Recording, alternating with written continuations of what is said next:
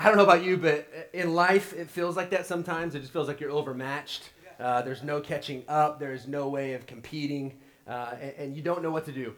You always feel like you're behind, and again, just overmatched. And as I think about that, I just think about where we've been and what we've been looking at for the last couple of weeks in this series, Growing Up. And I know, no matter your age, we talk about this often, no matter your age, we're often looking at what's next.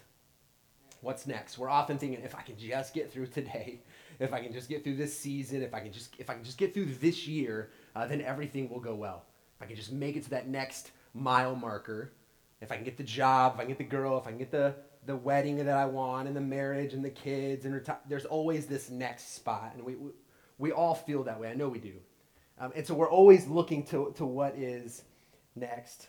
And what I know is oftentimes in looking what's next. We don't like where we're at. We don't like what's going on currently, and so we think, I know this is just in a season, and I know we'll get there eventually. I ran across some pictures this week with some parents who posted pictures of their kids throwing fits. And as I was thinking about it, I was thinking about before you have kids, you always think, oh, not my kids.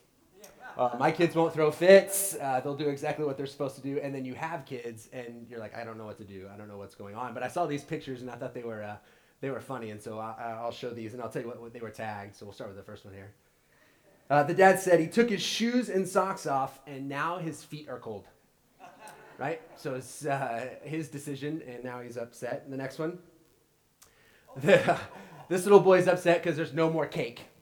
Because he ate all the cake, no more cake. That is a reason to be upset. Here's another one. I just love that parents, as they're throwing fits, they decide to take pictures. He doesn't want to go. He just doesn't want to go. And the dad said, even though we've told him repeatedly, they're not going anywhere. But he does not want to go. And then here's the last one. I don't know if you can see that real well, but he's got a Darth Vader shirt on. It said he's scared of his Darth Vader t-shirt, which he picked out and insisted on wearing, right? Sometimes life is just difficult, and we don't like where we're currently at. And you know, with little kids, 2-year-olds, 3-year-olds, 4-year-olds, 5-year-olds, it doesn't really stop. We throw our own temper tantrums in our own kind of ways. But things are difficult. Things are difficult in our lives. And as we've been looking at this series that this guy named Paul is writing back to a group of Christians, there's some things in here that you may not have liked. There's some things in here that are difficult, like when we say, don't complain about anything. Like that can be difficult, and you've caught yourself complaining this week, I'm sure, and maybe even this morning. Some of the things that we've talked about of unity, of getting along with people who think differently than us, who look differently than us, who live differently than us. How do we do that? That can be difficult at times. There's a lot that we've looked at over the last few weeks, and as we've looked at it each week, maybe that one was difficult for you. And you thought, there's no way I can put that into practice. And you mess up. You mess up. You think, all right, I'm not going to complain, and you find yourself complaining, and you mess up. And here's what I know, that this is a process. Walking with Jesus is a process. Right? Walking with Jesus, becoming more like Jesus, is this process that we are all in the middle of. And so we mess up, and we keep working on it, and God's grace is there for us. And so we're going to wrap up this series today. This has been a long series. We've taken an in-depth look into this letter to the Philippians, and we're going to wrap it up today. But I want you to understand something as we wrap this up. Almost every week we've talked about the gospel. We've used that word, the gospel, and many of you maybe have heard that word. Maybe you think you know what it means, and I've tried to make it in a way where it was easily understandable. And that's this idea that everyone is broken. We are all broken people. We have all messed up. We've all made mistakes, every one of us. I don't care how old you are. I don't care how young you are. I don't care where you come from. We've all made mistakes. We are all broken, and that's the bad news. And the gospel is often called good news, and the reason it's called good news is because in the midst of our brokenness, in the midst of our mistakes, there's a God who's loved us. He loved us so much that he sends Jesus to us. And so Jesus comes to make himself known, and that's when we celebrate Christmas, and he lives this perfect life, and then he goes to a cross, and he pays the punishment for all of our mistakes. And so on Friday, we're gonna celebrate that, and we have several other churches who are going to come together, and we're going to celebrate Good Friday together. We'd love for you to come and be a part of that. This is the start of what's called Passion Week. Today is Palm Sunday, where Jesus rides in. I'll talk about that a little more in a moment, but Friday is Good Friday, where we remember Jesus going to a cross and dying a horrible death. But on Sunday, if it just stopped at Friday, the story is kind of incomplete. There's an old preacher who talks about Sunday's coming. Sunday's coming. And so we'll celebrate Easter on Sunday. And I hope you'll be here. I hope you'll think about bringing someone with you. But the gospel doesn't just stop at Jesus dying for your sins. He comes back to life. And he's alive today. And that is good news. And you can find forgiveness because of the gospel.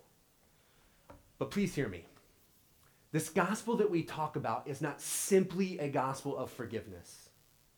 Okay, so make sure and listen to me, okay? I want you to fully understand this. The gospel is not just simply about forgiveness. Like, that is a huge part of it. That is super important. Hopefully at some point you've got to the realization where God has forgiven you. But if that was it, well, then we wouldn't care about anything else. We've been forgiven, and we would just go on living life. But Paul writes back to this group in Philippians who have responded to the gospel, who understand forgiveness.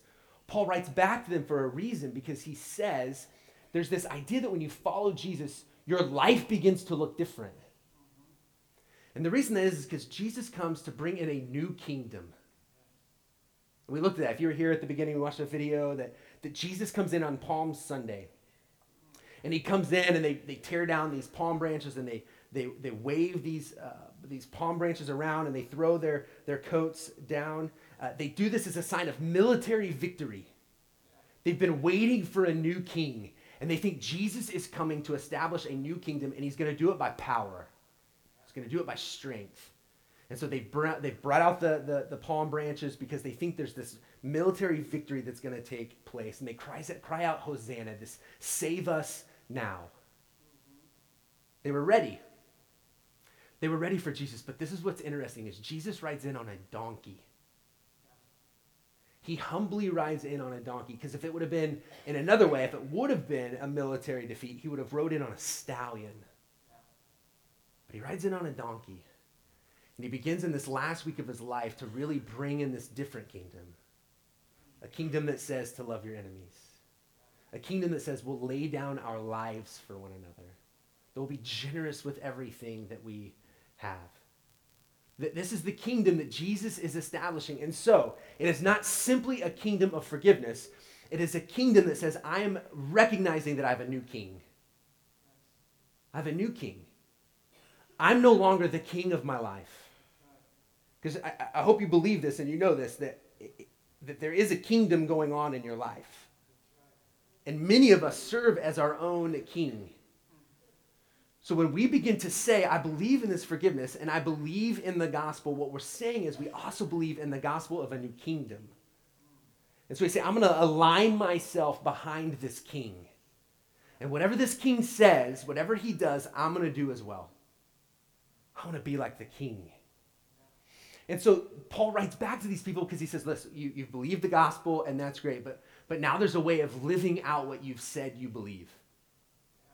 Here's a way to live it out. And they weren't doing really well all the time. So Paul's writing back to encourage them, but to also challenge them.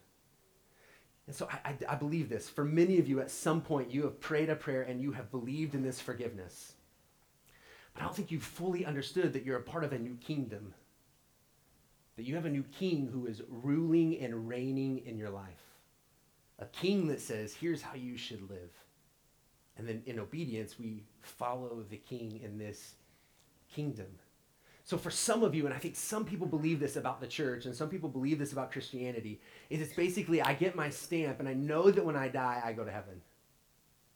And that's great, and that's important, but you're invited to be a part of something much bigger and greater than that. A kingdom that not only rules and reigns after we're done with this life, but a kingdom that rules and reigns here and now. And you're invited to be a part of that. And so in this series, as we've looked at these things, Paul is giving instructions on what that looks like to live in this kingdom. To live in this kingdom. So we've been trying to put those things into practice. And so now, Paul is going to wrap this up. He's going to wrap this up. He's going to talk about something that's something each one of us needs to deal with on our own.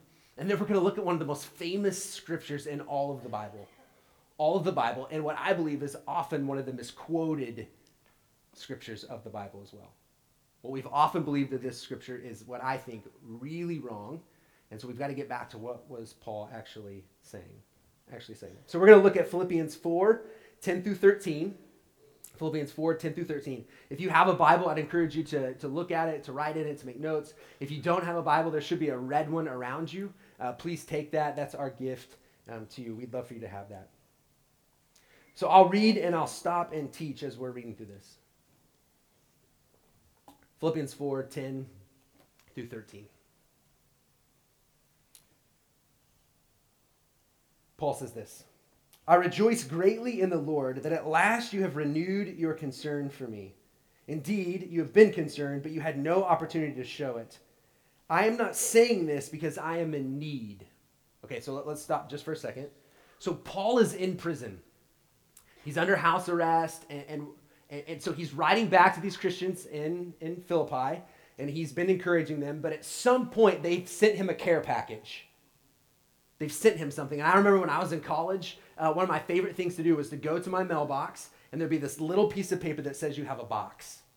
And so you go to the window, and they would bring you a box. And my box usually contained the college essentials, things like ramen noodles, microwavable mac and cheese, and the most important thing, cash. That was what I needed as a college student. And I remember having those care packages and getting me through the week, getting me through the month, and my family would often send those to me. Paul's saying, I'm so thankful. You knew where I was at, you know what was going on. I'm so thankful that you've sent me something, that you've been generous with what you have.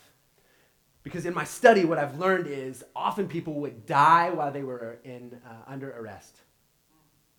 They would die while they were under arrest. While they're in Roman jail, while they're dealing with their punishment, the quantity of food, the quality of food wasn't there. And so people would often die. So Paul's saying, you knew what I was going through, and you were so generous, and you gave me what I needed to survive. But Paul then says, look, I'm not saying this because I'm in need. This is what I think Paul's trying to say. I appreciate what you did for me. But our relationship, my thankfulness for it, is more about our friendship than just the food that you've sent me. Our friendship is much more than just the money that you've sent me. He dearly loves these people. And I've tried to point that out every week as Paul writes back to this group of believers. Paul's heart breaks for these people. He truly cares for these people. And so he says, I'm so thankful for what you've done for me. I'm so thankful for what you've given me. But I just want you to know that you didn't need to do it. That our friendship is enough. And our friendship is getting me through what is going on in my life. He has this true, authentic relationship. You may know people that kind of function in that way. You don't hear from them for a long time, and then they need something, and so they contact you. They ask for something. We know those people. We have those people in our lives. And Paul is saying, I'm not being that kind of person. I truly am just thankful for you and our friendship and the love that you have shown me. But why is he saying this? Why is he saying that he's not in need? Let's keep going. He says this: For I have learned to be content whatever the circumstances. I know what it is to be in need, and I know what it is to have plenty. I've learned the secret of being content in any and every situation, whether well-fed or hungry, whether living in plenty or in want. Okay, this is going to be another one of those. This is another one of those where we have to begin to look at our own lives, to look at our thoughts and our hearts and our desires, and we have to really ask ourselves, are we content? Are we content?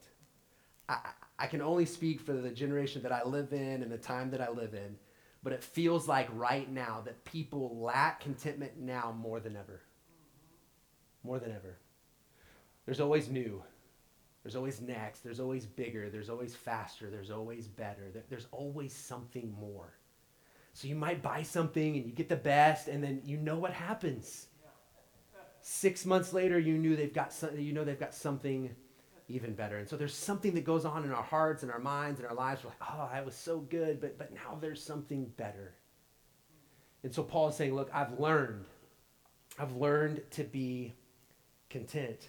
And what Paul is saying, what I think is so important for every one of us, especially as we wrap up this series, is Paul has learned that Christ is enough. Paul's learned Christ is enough. I don't need anything else. I don't need anyone else. Christ is enough.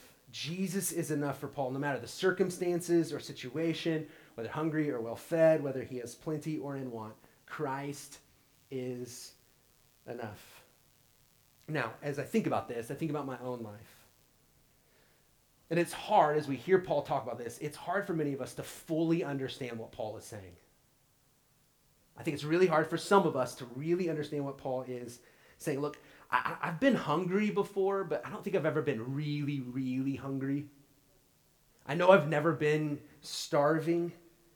If we're honest, my stomach is full more than it's empty. I eat because I'm bored.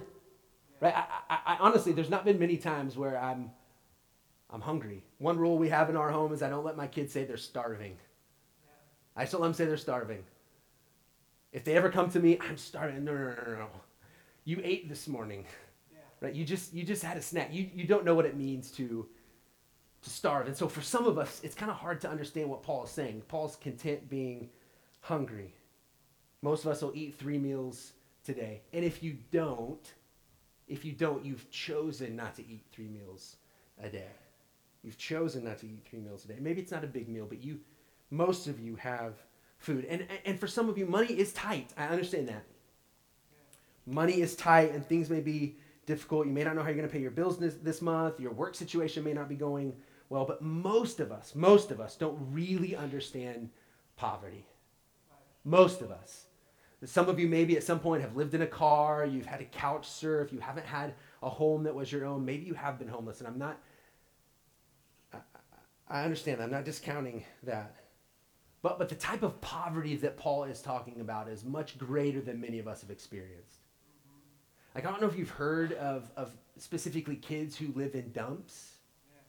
Guatemala City is one of these massive dump sites where kids stay there. They live there, and they go looking for resources. And what happened is they went looking for resources, and they've used resources, and they've just built shelters there in the middle of the dump. Or in Cambodia. In Cambodia, these families who live at the dump, and they will work all day to make about $1 of our money, $1 a day. They will work all day to be able to make $1 a day, and they use this money to buy rice or food to support their family, of usually around 7 or 10. And in an interview with one of the kids who lives at the dump, they said this about really wanting to go to school. But if I go to school, nobody will find garbage to feed my family. If I go to school, nobody will find garbage to feed my family. This is what Paul's talking about, okay? So we have to understand, it's hard sometimes in our context, what Paul is actually talking about. That's the kind of thing Paul's talking about. That's the kind of hunger. That is the kind of need that Paul is talking about. That was Paul's life. So many of us struggle with being content, but we aren't even on the same level as what Paul is talking about. Right? So Paul's need, Paul's hunger is much greater than we understand. And so this is why I think it's super important. We often turn to people when we hear people speak, and we want to learn from people for a couple different reasons. One, because of their intellect. People are extremely smart. They have a lot of knowledge about a certain thing. So we want to listen to them because they're an expert in that field. Or maybe it's because someone's charismatic. So we like listening to them. We enjoy hearing them. They're a good speaker, and so they're charismatic. But then there's those people that we want to hear from because of the lives that they've lived. From their experience. They speak out of experience. It's not just a head knowledge. It's not just something they want to speak about to entertain people, but they're speaking out of their own experience. And this is Paul. So Paul's not just blowing smoke here. This is important to understand. It's understand that this is what Paul has experienced his whole life, or most of his life. We'll look at that. Most of his life. He's experienced these highs and lows. So Paul can say that he's learned to be content because his life has not always gone well. All right, so when we started this weeks ago, we looked in Acts. And so we're going to jump back into Acts, and I'm going to kind of summarize some things. So if you want to write some notes and go back and look into these things in depth, you can. But I want to take a snapshot of who Paul is, because I think this is going to help us as we wrap up the series of understanding who Paul is. And so in Acts 7, we have this guy named Stephen. Stephen was a follower of Jesus, and Stephen is talking about Jesus. And he's being persecuted, and they take Stephen out into the middle of the city, and they begin to stone Jesus. Now, when I say stone Jesus, they're killing, or stone Stephen, they are killing Stephen. They begin to stone Stephen. This means they're trying to take Stephen's life. And then kind of in the subtitle of kind of the story, they talk about this guy named Saul. Now, this was Paul before he begins to follow Jesus, and he went by the name of Saul. It says there's this young man named Saul where the people are laying their outer garments at the feet of Saul. Right? They gotta be able to throw well, and so they're taking out their garments, and they know Saul was supportive of them, and so they lay everything at Saul's feet. This is a way that we know Saul's there, and he's witnessing what's going on, and that he was in support of it. In the beginning of Acts 8, it says Saul was there giving his approval to Stephen's death. Just get this picture of Stephen being stoned and these grown men throwing these huge rocks at them. And Saul, also known as Paul, is just standing there, giving his approval of what is happening. Because we know, if you've been here, that Paul was a good Jewish man. And he didn't like that someone was going against what he believed, and he thought people should be punished and persecuted for speaking about and following Jesus. And so Saul stands off to the side, applauding the death of Stephen. And at that point, this great persecution breaks out, and people who are followers of Jesus begin being persecuted. They begin losing their lives. They begin being arrested. And it says that Paul, goes out into the villages, and he's pulling people out of their homes and putting them into prison. And then he hears that in Jerusalem that there's these Jews who are beginning to believe in Jesus. And so he goes there, and he's on his way, and he goes to Damascus. And on the road to Damascus, on the road to annihilate the church, these followers of Jesus, God gets a hold of him. And in a flash of light, Paul is blinded. He's blinded, and he hears this voice from God. Saul, Saul, why are you persecuting me? Why are you persecuting me? And at that moment, there's something that happens in this man's life. Now, just think about this. Saul is going to, and he already has been participating in, killing Christians. I don't know how bad you think your life is. I don't know how many bad decisions you think you've made. But Saul has literally watched as people die simply because they believe in Jesus. He's helped it take place, and Paul is on his way. And God says, no longer. No more. He grabs a hold of him, and in that moment, his life is changed forever. And this is such good news. This is good news for me, and this is good news for you, that no matter where you've been or where you find yourself right now, you are not outside of the opportunity of God's grace. That your life in a moment today could look differently, that it could change. I was thinking about my own grandpa, my pawpaw, who I dearly loved and meant so much to me. He was an alcoholic for most of his life. He was a womanizer and had been through divorce, and really just wasn't a great man at times. And I hear stories about when I was 2 and it was Easter Sunday and him coming home and passing out because of being drunk. So this was the life that my pawpaw had lived, and I knew he loved me, and he was a great pawpaw, and he took me fishing, but just he had this past, and he wanted nothing to do with religion. Absolutely nothing to do with religion. Never been to church, didn't want anything to do with it. My papa was a farmer, and he had cattle, and he tells the story. He's out alone on the farm at 72 years old. 72 years old, and he hears this voice. He senses God for the first time in his whole life. And in that moment, by himself on a farm, my papa gives his life to Jesus at 72. About the last 10 years of his life, he couldn't miss going to church. If the church doors were open, he was there, and he was telling everyone he knew about Jesus. In a moment, his life was changed at 72, and he had not lived a good life. He had broken relationships. He had hurt people. But in a moment, the love of God broke through every possible barrier. Every possible barrier. And God says, look, I know who you are, and I know what you've done. No more. No more. And so this is what's happening to Saul's heart and his life, and it can happen to you as well. If it hasn't happened already, it can happen to you, that in a moment your life can look different because of God. This is the gospel. This is the good news. And so in that moment, Paul becomes a new man. But here's what I want you to hear. His life does not go well after this. Right? If you have ever believed, if I just became a Christian, then everything's going to go perfect and my life's going to be great, I want you to know that that's not always true. We experience joy, and we've seen Paul talk about that he's often rejoicing. He's in chains and he's in prison, and we hear Paul saying that he's rejoicing, and it's because of who Jesus is. It's not because of his circumstances or his situations, right? But Paul's life does not go well, and so I want to go through this just really, really quick.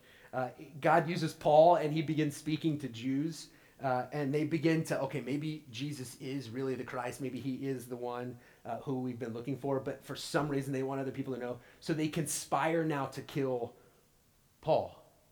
So Paul's killing Christians. He becomes a Christian, and now the other Jewish people are looking for Paul to kill him. He flees Damascus, and he goes to Jerusalem, where there's the disciples, the Christians, who are also afraid of Paul. So now Paul's been rejected by those people he used to be with, who he's trying to teach about Jesus. And now those who also follow the way, who are followers of Jesus, are afraid of him. So Paul, at the time where he should be full of happiness and he's got this new life, he has hit rock bottom, and he's completely lonely, and he's completely all by himself. He has nobody. Maybe this was your story. Maybe God rescued you out of something, and in that moment, the group you were with didn't believe what you were doing, and they wanted nothing to do with you. And then as you went out and you said, my life is different, people are like, oh yeah, right, I believe you. People begin to doubt that your life had really looked different. Maybe that was your story, and that's what Paul is experiencing. He goes from highs to lows very quickly. He has nobody. But then he meets this guy named Barnabas, and so things are beginning to go better, and he meets Barnabas, who befriends Paul, and he supports him, and Paul goes to Greece, and he's preaching to Jews there, and they want to murder him. Again, everyone is looking to kill him. Now, I don't know about your life. I've had some people I didn't like, and I've had some people who didn't like me. There's been these rivalries growing up in sports. I've been ejected out of one basketball game because it's this kid named Mark, and I remember him as he'll never watch this. So his name was Mark, and I remember the only fight I ever got into was with this kid, and we had this rival. We didn't like each other, but there were people who hated Paul, who wanted to see Paul's life taken from him. It's going to continue. It doesn't get better. He has a disagreement with Barnabas. They split and go different ways, and again, he has nothing and no one. And then in Acts 16, we looked at the first week, that's when he meets Lydia. So he's going out, he thinks it's a place of worship, and he meets Lydia, who is a wealthy woman who dealt in purple cloth. She had everything she needed, everything she wanted, and he meets her, and she believes the gospel, and her life has changed. If you were here week 1, I'd encourage you to go back and look at who these people are that Paul's writing to, but this woman had everything, and this would have been a second home, and it would have been a nice home, and she'd have had good food, and so Paul goes back to her house. And at this point, he's probably sleeping on 800 count thread sheets, and he's eating steak, and he's living life to the fullest in this moment. So he knows what it's like to be well fed.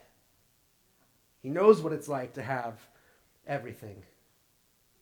But he also knows what it's like to have nothing. Really nothing. He knows what it's like to have both. It would be an understatement to say that Paul had a difficult life. An understatement. Just 2 more real quick as we look at Paul's life.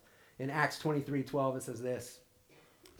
These people trying to find Paul. It says, the next morning the Jews formed a conspiracy and bound themselves with an oath not to eat or drink until they had killed Paul. Let me read that again. The next morning the Jews formed a conspiracy and bound themselves with an oath not to eat or drink until they had killed Paul. 40 men come together and say, all right, we're not eating, we're not drinking anything until we've taken Paul's life. I've never been there. I don't know what that's like. Again, I've had people who didn't like me. I've had people who've been upset with me. Maybe people who even at some point, I hope not, said, I wish they were dead. But these people aren't just wishing Paul's dead. They're wanting to kill him. They're wanting to kill him. Just summarize, in 2 Corinthians, Paul summarizes his life. 2 Corinthians 11:24, he's writing back to a church in Corinth, and he's talking about his own life. And it says this. It won't be on the screen, I don't believe. It says, 5 times I received from the Jews the 40 lashes minus 1. 5 times. 5 times he takes this punishment where he gets beat in his back and 39 whips. That happened 5 times where his flesh would just be ripped away. 3 times I was beaten with rods. Once I was stoned. 3 times I was shipwrecked. I spent a night and a day in the open sea. I've been constantly on the move. I've been in danger from rivers, in danger from bandits, in danger from my own countrymen, in danger from Gentiles, in danger in the city, in danger in the country, in danger at sea, and in danger from the false brothers. I have labored and toiled and have often gone without sleep. I have known hunger and thirst, and have often gone without food. I've been cold and naked. Besides everything else, I face daily the pressure of my concern for all the churches. Paul's had a tough life after following Jesus. After following Jesus. And so let's go back. Let's go back to Philippians 4. Understanding who Paul is and what Paul is writing about. Let's read that just one more time and to really hear what Paul is saying. Verse 11. I'm not saying this because I'm in need, for I've learned to be content whatever the circumstances. I know what it is to be in need, and I know what it is to have plenty. I've learned the secret of being content in any and every situation, whether well-fed or hungry, whether living in plenty or in want. This is hard. This is hard because we struggle with contentment even in our own lives and what we're dealing with. We're not even on the same spectrum. We're not even on the same graph as Paul. Yet it's something that we struggle with and we wrestle with. And so Paul is saying he's learned a new way. That he's learned a new way. And hopefully this is helpful to you. That Paul, in the moment where God rescues his heart and changed his life, there were still some things that Paul needed to work on. There were some things that he still needed to get a hold of. And so this is a learned thing. We can learn to be content. And so in those moments when we're not content, when we're not satisfied, there's an opportunity to go to God and find contentment. I can get the idea that Paul's journey was just that, a journey. It was this process that he was going through, and that over time he grew up in his faith, that he matured. And so I think that's what we have to do as well. So when Paul had gone without food for a period of time, Paul learned that Christ was enough. When Paul had nothing to lay his head on, he learned Christ was enough. When he was thrown into prison or beaten almost to death, he learned that Christ was enough. When his old friends rejected him and his new ones were afraid of him, he learned that Christ was enough. Shipwrecked, unsure he'd get out alive, Christ was enough. But it wasn't just when he hit rock bottom, but also when life was abounding. When life was good. So this is what I know for us. So let's talk. We'll understand this much better.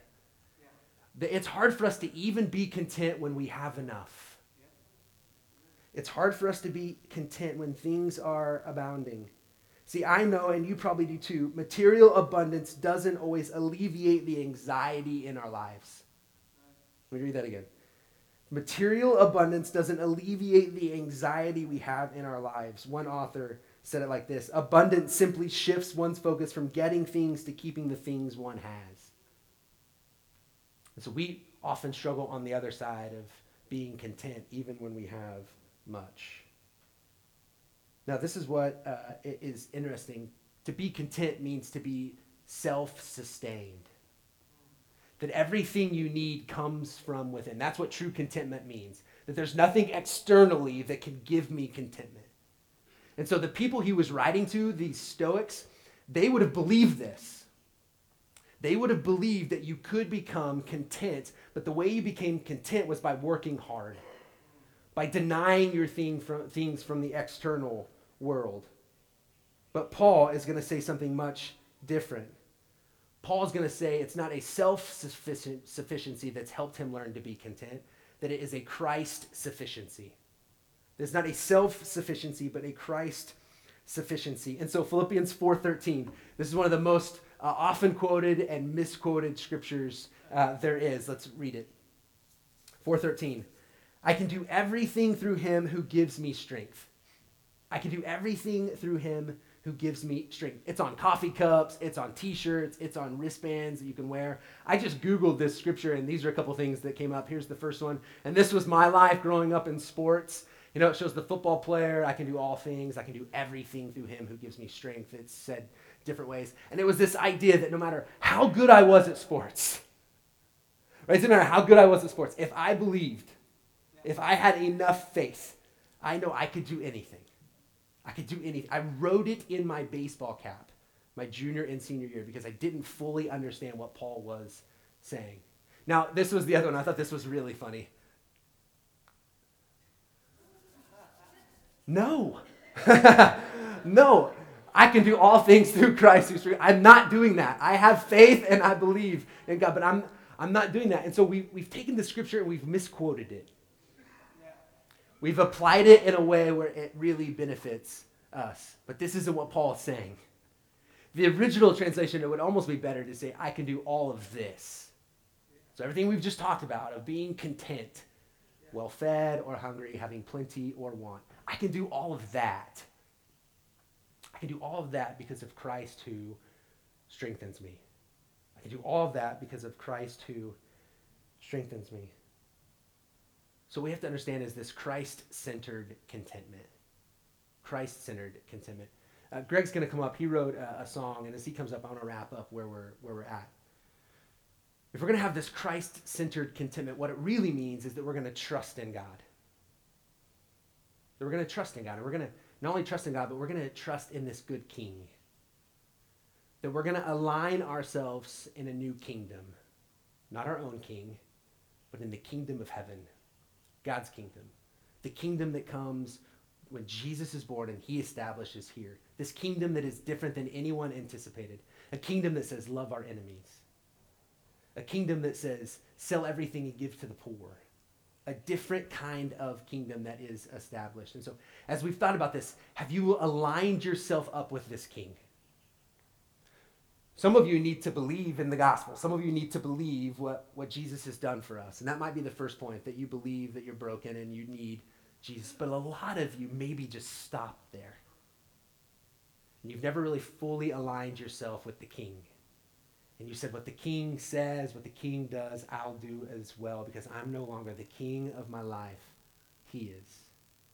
He is. And so as we've worked through this, and we've talked about not complaining, we've talked about unity, we've talked about believing in a way that matches what we behave, and how we behave matches what we believe. Like those things should come in alignment. And this all comes when we fully are able to trust in God. That this contentment has an impact on everything else.